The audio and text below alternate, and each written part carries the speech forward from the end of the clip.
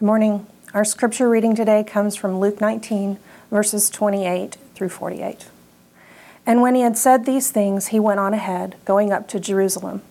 When he drew near to Bethphage and Bethany, at the mount that is called Olivet, he sent two of the disciples, saying, Go into the village in front of you, where on entering you will find a colt tied, on which no one has ever yet sat.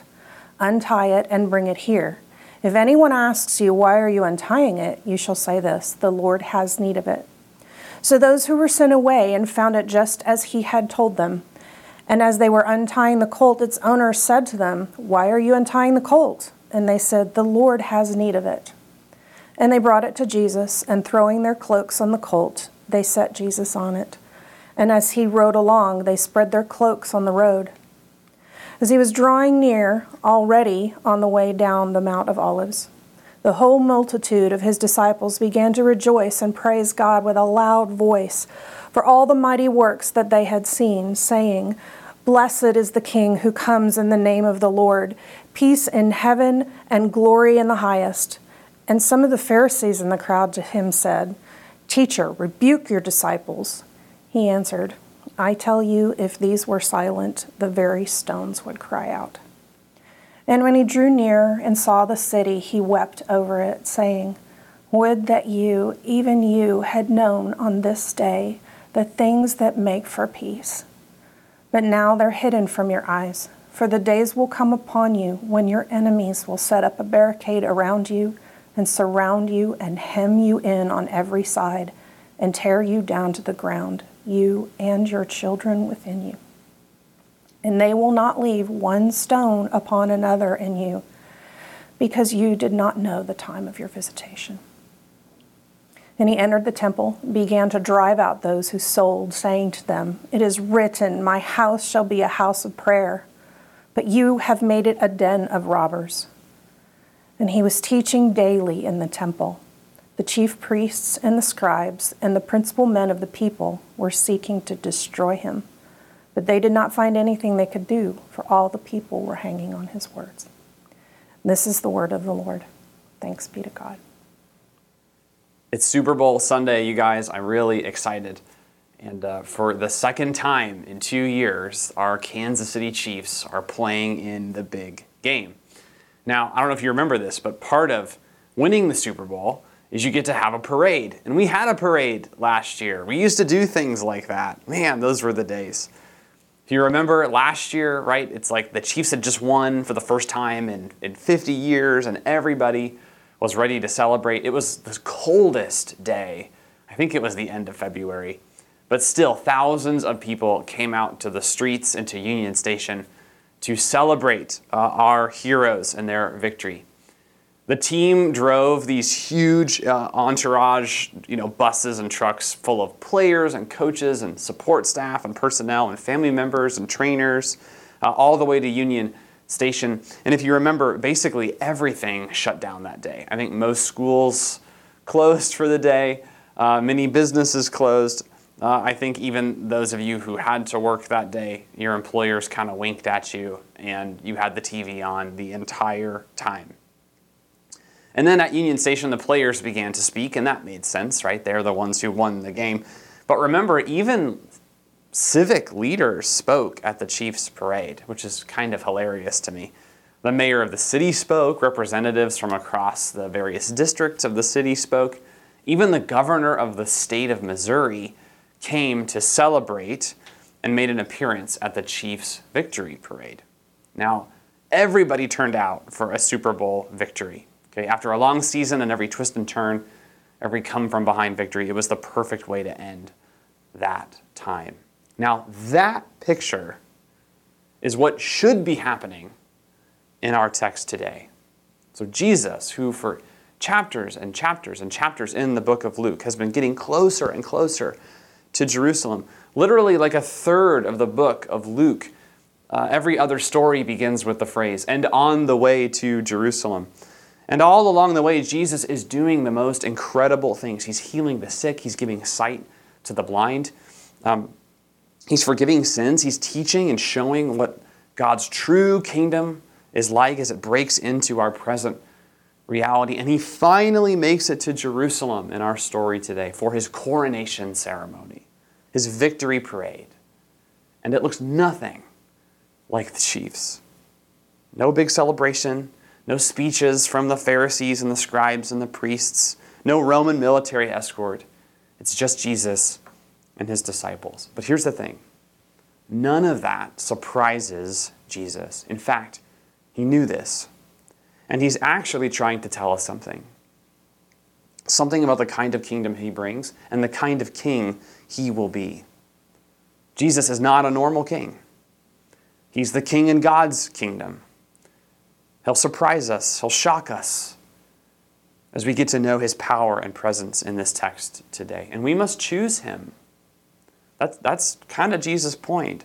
What kind of king will you choose? Will you show up for his victory parade, or will we want to choose someone else? So get your Bible, turn to Luke, which is the third book in your New Testament, chapter 19. We're going to start here in verse 28. Let me read a few verses here. And when he had said these things, that is Jesus, he went on ahead, going up to Jerusalem. Now when he drew near to Bethphage and Bethany, at the mount that is called Olivet, he sent two of the disciples, saying, "Go into the village in front of you, where on entering you will find a colt tied, on which no one has ever yet sat. Untie it and bring it here. If anyone asks you, 'Why are you untying it?' you shall say this, 'The Lord has need of it.'" So there's Jesus. He's on the Mount of Olives, which is a small mountain range just east of Jerusalem. And when you stand on the mount, you can actually see the old city, the beautiful Jerusalem capital. And Jesus, before he enters in, he sends two of his disciples to go find him a ride, because, kings don't walk into town, they ride into town. In fact, if you were an original reader here, you would, if you understood more of this culture, you'd know exactly what was going on. When a king returns to his city in victory, he needs to look strong. He needs an entourage. He needs a show of support. It's just good politics, right? Don't waste a PR moment. This is what kings do. So in a sense, you kind of understand what Jesus is prepping for here. But then a few things stand out. First, Jesus has clearly planned his own party here. Luke doesn't come out and say this, but it appears to me that Jesus has made a pre-arrangement with a family in one of these villages so that he can borrow their young donkey, a colt, to ride in on. And as he continues down the mountain, kind of beginning his victory parade, no one from Jerusalem seems to come and join them, at least as far as we know. Luke only mentions that Jesus' disciples and followers who were already with him begin to celebrate. They see Jesus as the coming king, but it's like nobody else does. In fact, the Pharisees who are watching this tell Jesus to make his disciples stop singing. They're like, "You're not a king. This is not your coronation ceremony. Just look around, Jesus. This is kind of pathetic." That's a little later in our passage. And they kind of have a point. This is not the most overwhelming celebration we've ever seen. It is, in fact, downright underwhelming. And you've got to ask yourself, man, if Jesus is in charge of this and he made a plan ahead of time and he wanted to make a good first impression, was this the way to do it? And on a donkey, no less. I can't get over this. A donkey. Most kings, when they want to make a statement, they pick the war horse, right? The stallion. Big, strong, beautiful. That's the image we want Jesus. That's the king we're looking for. But no, Jesus goes with the donkey. It's like going to the rental lot and picking the minivan when the Mustang is right there and the keys are in the front seat. Why? What is Jesus doing? What is he up to? Well, here's why. There's an Old Testament passage from the prophet Zechariah, chapter 9. Listen to verses 9 and 10 of that passage. "Rejoice greatly, O daughter of Zion. Shout aloud, O daughter of Jerusalem. Behold, your king is coming to you. Righteous and having salvation is he. Humble, mounted on a donkey, on a colt, the foal of a donkey. I will cut off the chariot from Ephraim and the war horse from Jerusalem, and the battle bow shall be cut off. He shall speak peace to the nations. His rule shall be from sea to sea, and from the river to the ends of the earth." So So this is a messianic Old Testament passage. It's a prediction of the coming king to Jerusalem. And Jesus, by riding on a colt, on a donkey, into Jerusalem, and recalling this prophecy, is telling anyone and everyone who's paying attention exactly who he thinks he is. This is perhaps the boldest and most public statement from Jesus about his identity in the entire gospel so far. He's saying, I'm the king. I'm David's heir. I'm the promised one. I'm God's son. But of all the passages Jesus could have referenced here to make that claim, and there are many of them in the Old Testament, he picks the one with words like humble, peace, peace to the Gentiles, to the nations, no battle, no revolt, no revolution, no war horse, no war chariot, just the donkey. And Jesus is presenting a choice. He's saying you can have the powerful king, or you can have the humble king. You can have the king of war, or the king of peace. You can have the king of power, or the king of service. And for those who were watching this happen, I think that choice would have felt very concrete to them. Remember, they are watching Jesus enter as king while staring down the Roman Empire and their occupation. There's a literal boot on their neck. And Jesus, at least by referencing Zechariah, I think is hinting that he did not come to solve that problem, at least in the way that many people were looking to him to do. So for them, I'd hardly need to make this point. They would understand immediately the difficulty of this choice between these kinds of kings. But we aren't in occupied territory. This is a little different for us. So I want to phrase it a little differently for us. Where are we tempted to be disappointed in Jesus' humility? I'll be honest, when I look at some of the big picture problems that are facing our world today, that are facing the church today, not just in the United States, but all over the world, when I think about specific things in my own life, problems, fears, people, disappointments, right? Sometimes I find myself praying, Jesus, just do something. Just do something. I can't be the only one who prays like that sometimes. And even if you aren't sure yet about Jesus and you're watching and you don't really know where you are on this whole faith thing, but there's something in your life that you're looking to Jesus and saying, if you could, Jesus, if you're real, just fix this thing. Take care of it. Don't you ever want to look at Jesus on this humble donkey and say, can you get off of that and get into your F-14 Tomcat and just get to work? Just take care of it? But Jesus shows, he's hinting here. He says, no, that is not how I operate.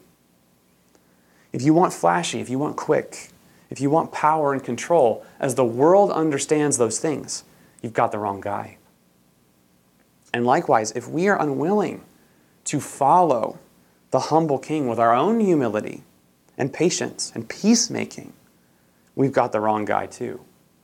Jesus is coming on a donkey, as Zechariah says. He makes it clear that the kind of war he is fighting is not about bows and arrows, but about hearts and minds. Is that our motivation? Is that our vision as followers of this king? Are we peacemakers, as Jesus calls us to be? Are we more interested in winning people to Jesus than winning arguments about Jesus? Okay, we want the humble king or the powerful king. Jesus' disciples, at least for now, they're still on board. They see what Jesus is doing, and they begin to sing songs of praise, and they prepare his way into town. This is verse 36. As he rode along, they spread their cloaks on the road. As he was drawing near, already on the way down the Mount of Olives, the whole multitude of his disciples began to rejoice and praise God with a loud voice for all the mighty works they had seen, saying, "Blessed is the King who comes in the name of the Lord. Peace in heaven and glory in the highest." Now they're quoting Psalm 118 here, which was a song that pilgrims of worship would sing as they entered Jerusalem. But they add all kinds of royal Davidic imagery to it to give it this kind of king flavor as Jesus enters Jerusalem. The disciples are gearing up. They're like, here comes the champ. Here comes the king. Everybody get ready. And the Pharisees who are nearby are not happy with this. This is verse 39. Some of the Pharisees in the crowd said to him, "Teacher, rebuke your disciples." And he answered them, "I tell you, if these were silent, the very stones would cry out."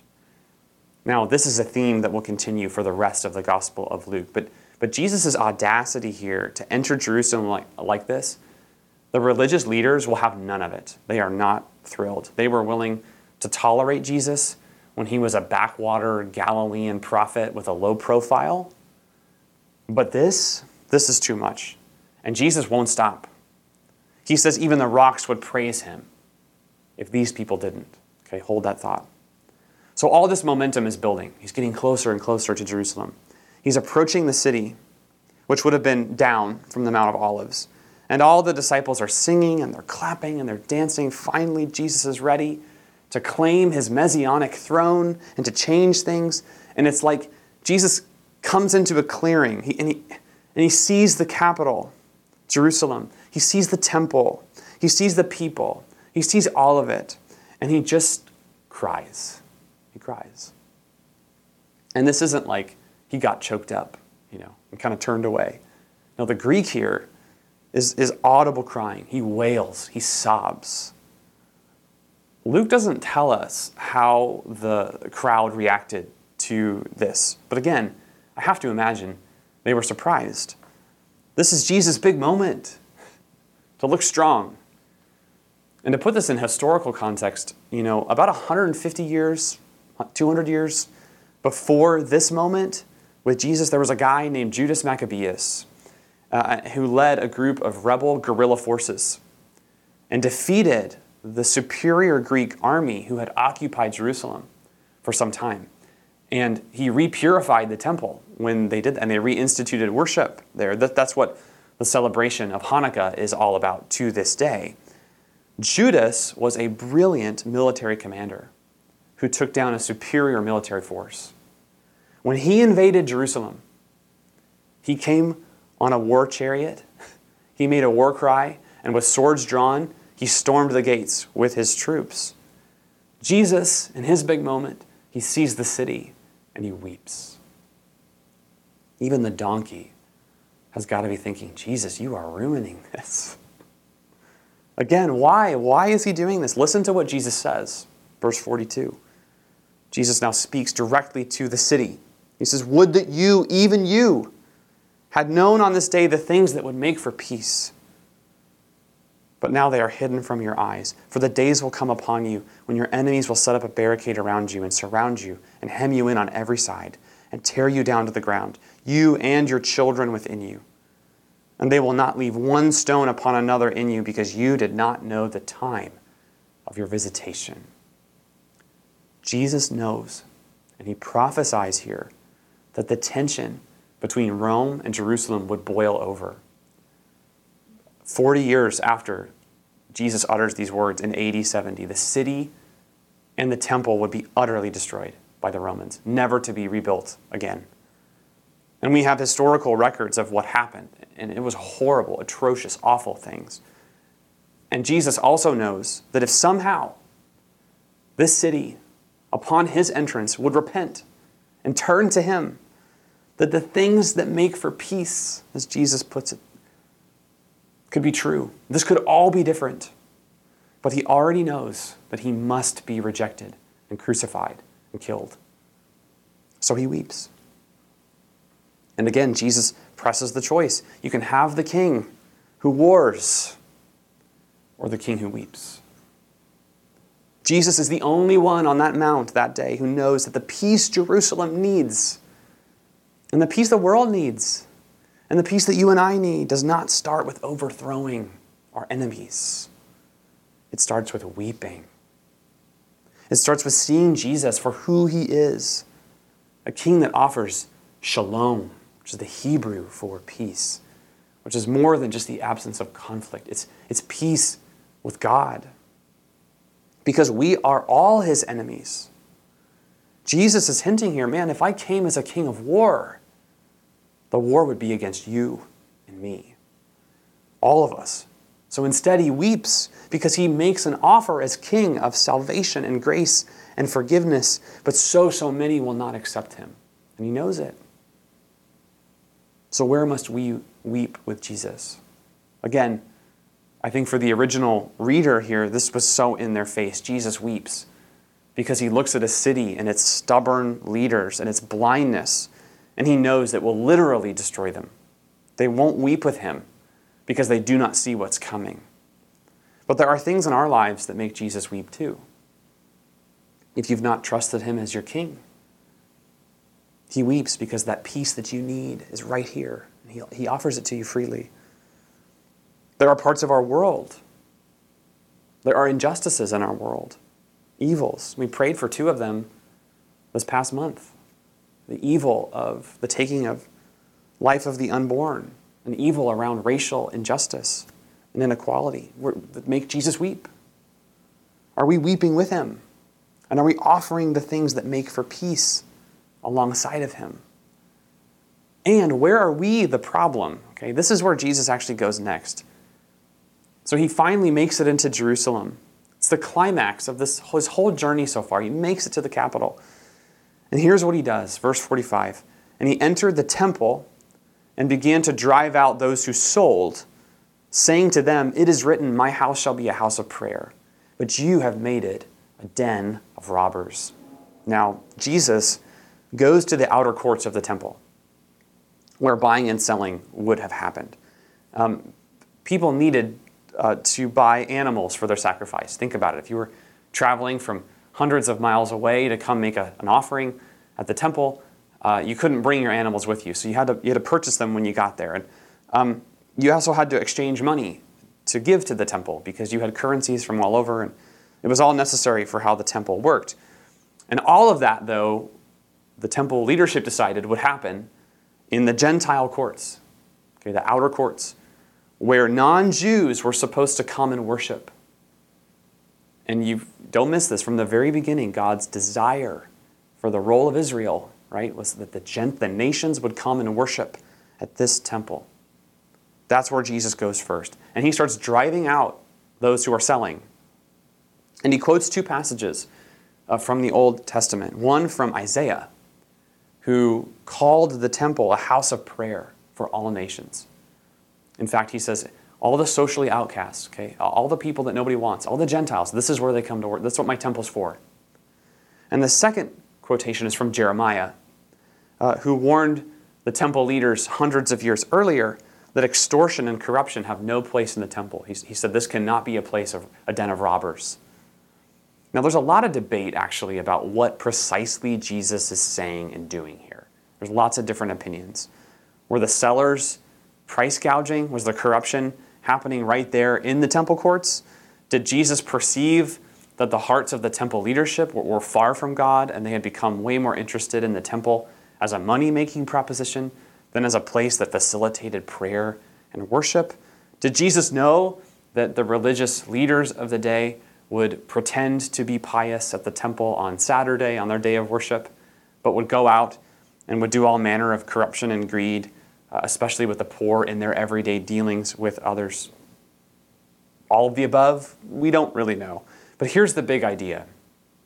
The first thing King Jesus does is go to the temple, where, by the way, don't forget, there is a Roman garrison stationed right there to keep the peace. And rather than kick them out, okay, rather than saying, hey, you pagans, you idolaters, get out of here. We're purifying the temple from you. Instead of that, he goes to his own people. And he says, why is the Gentile court full of this nonsense? This is a house of prayer for everybody. And rather than go to the corrupt Roman government, which is also right there in Jerusalem, and it was evil and oppressive, okay, don't mistake that. But rather than going to them, he goes to his own people, and he says, you, not them, you have made this temple a den of robbers. I mean, imagine that.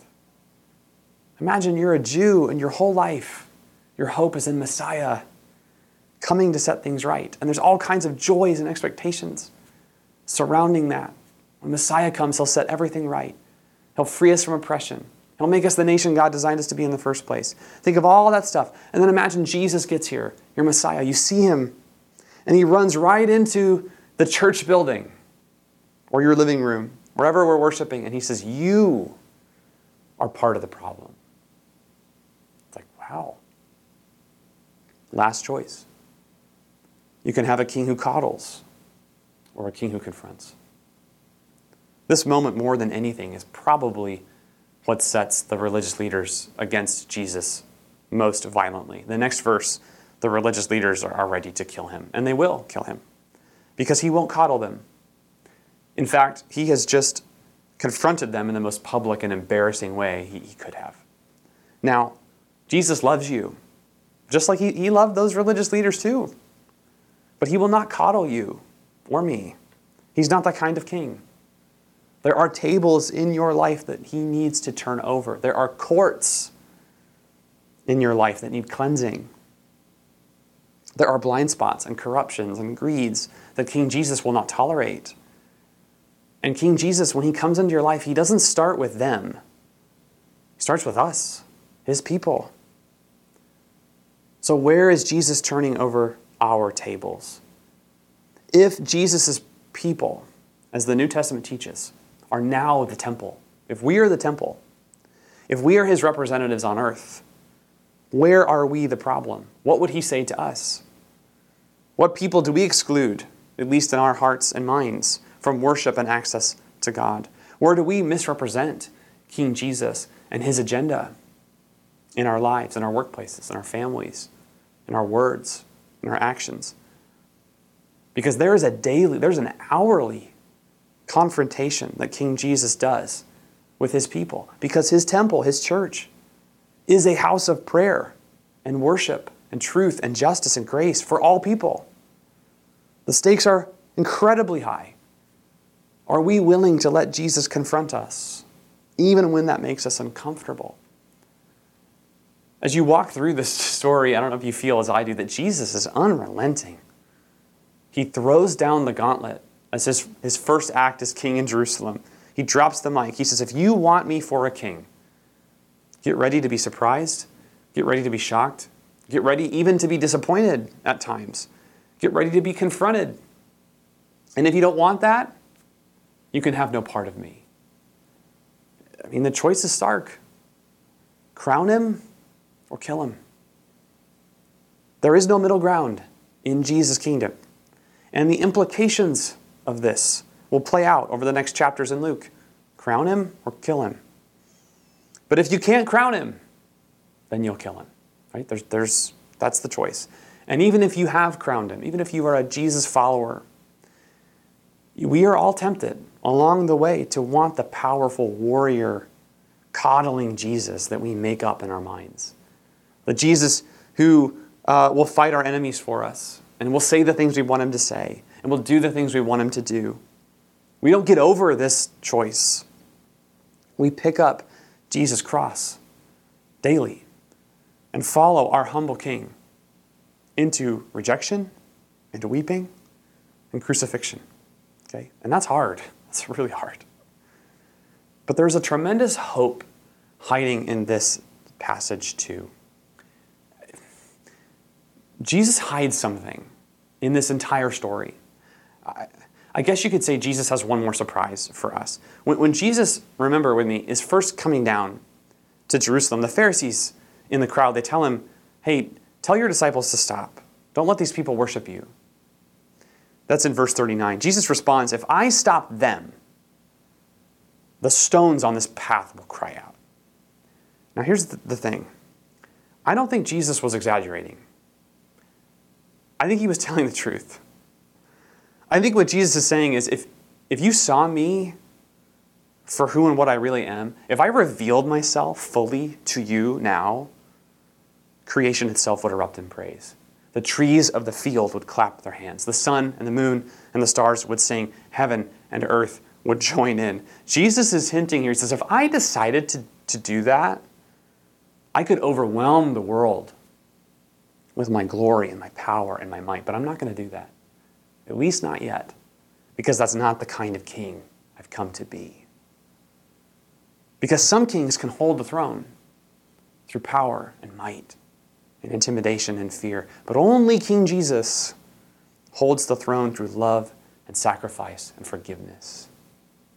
Some kings can win the wars of this world, and they're really, really good at it. But only Jesus can win the wars that are not of this world.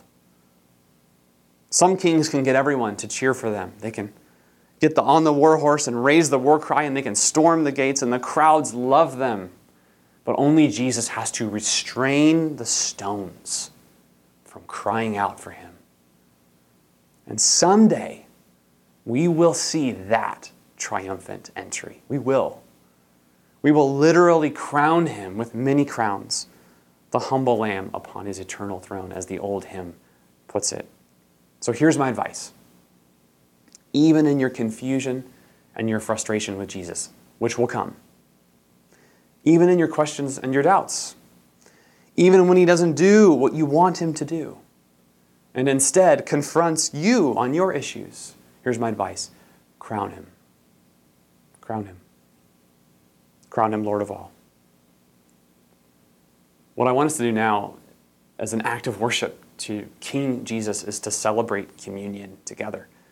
When we take the cup that represents his blood and the bread that represents his body broken, we pledge our allegiance to our King, remembering that he will come again, and we will see his victory fully in that moment. And until that day, he is with us, and we have each other as a family, as a kingdom, under his reign and rule. So wherever you are, gather the elements, take a minute, and let's celebrate communion together.